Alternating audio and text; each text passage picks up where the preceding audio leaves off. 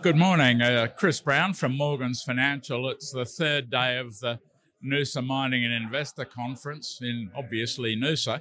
I think there's a very positive mood here and over 1,000 registrants, so it's a very strong conference with a lot of action. I'm here with the Managing Director of Pacgold, Tony Schreck. Pacgold is exploring in far north Queensland and Alice River Gold Project.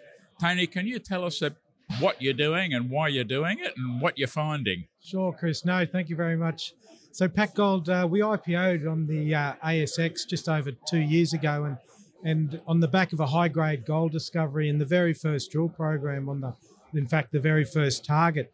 And that's really underpinned some incredible sort of discovery-driven growth for the company. But what underpins the discovery has been the use of modern geophysics on this project for the very first time, and that's been our most successful targeting tool to date, and it continues to be our most successful tool. But what's also important here is this whole district scale has never been recognised before, and geophysics, being able to roll that out on a district scale, like 30 kilometres in fact, is opening up a massive opportunity, and that's what's really attracted the attention of quite an impressive on our register of institutional investors. So we've got the likes of RCF, Acorn, Lowell, some really impressive institutional investors that can see that district scale, and that's what we're really working towards. Tony, you are in far north Queensland, you're west of Laura.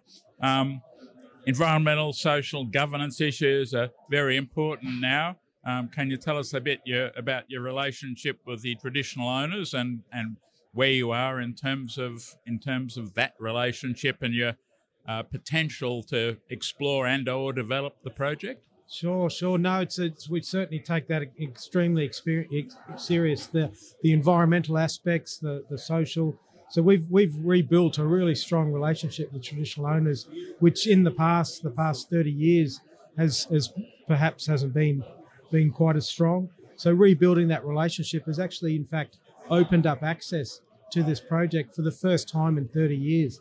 So that, in fact, is one of the opportunities that we're working off. Is there hasn't been any modern exploration here, partly because of access. So to open that up creates a really unique opportunity. And Tony, it's not virgin country. It's been disturbed before. What's been there before? What's been done to the area? Yeah, well, we're working on a cattle property, so it's simply a cattle grazing property, we've got a fantastic relationship with the property owners. So it's not particularly special. Like there's national parks nearby, but that's well outside our project, and in fact our whole project drains towards the Gulf, which is another positive for moving towards development and environmental aspects. And the tenement position, exploration licenses, mining leases, where are you at now? Yeah, we've got granted quite a large tenement holding. The majority of it's granted. We've also got 8 granted mining leases. And in fact, all our high-grade gold that we've intersected to date is actually coming from granted mining leases.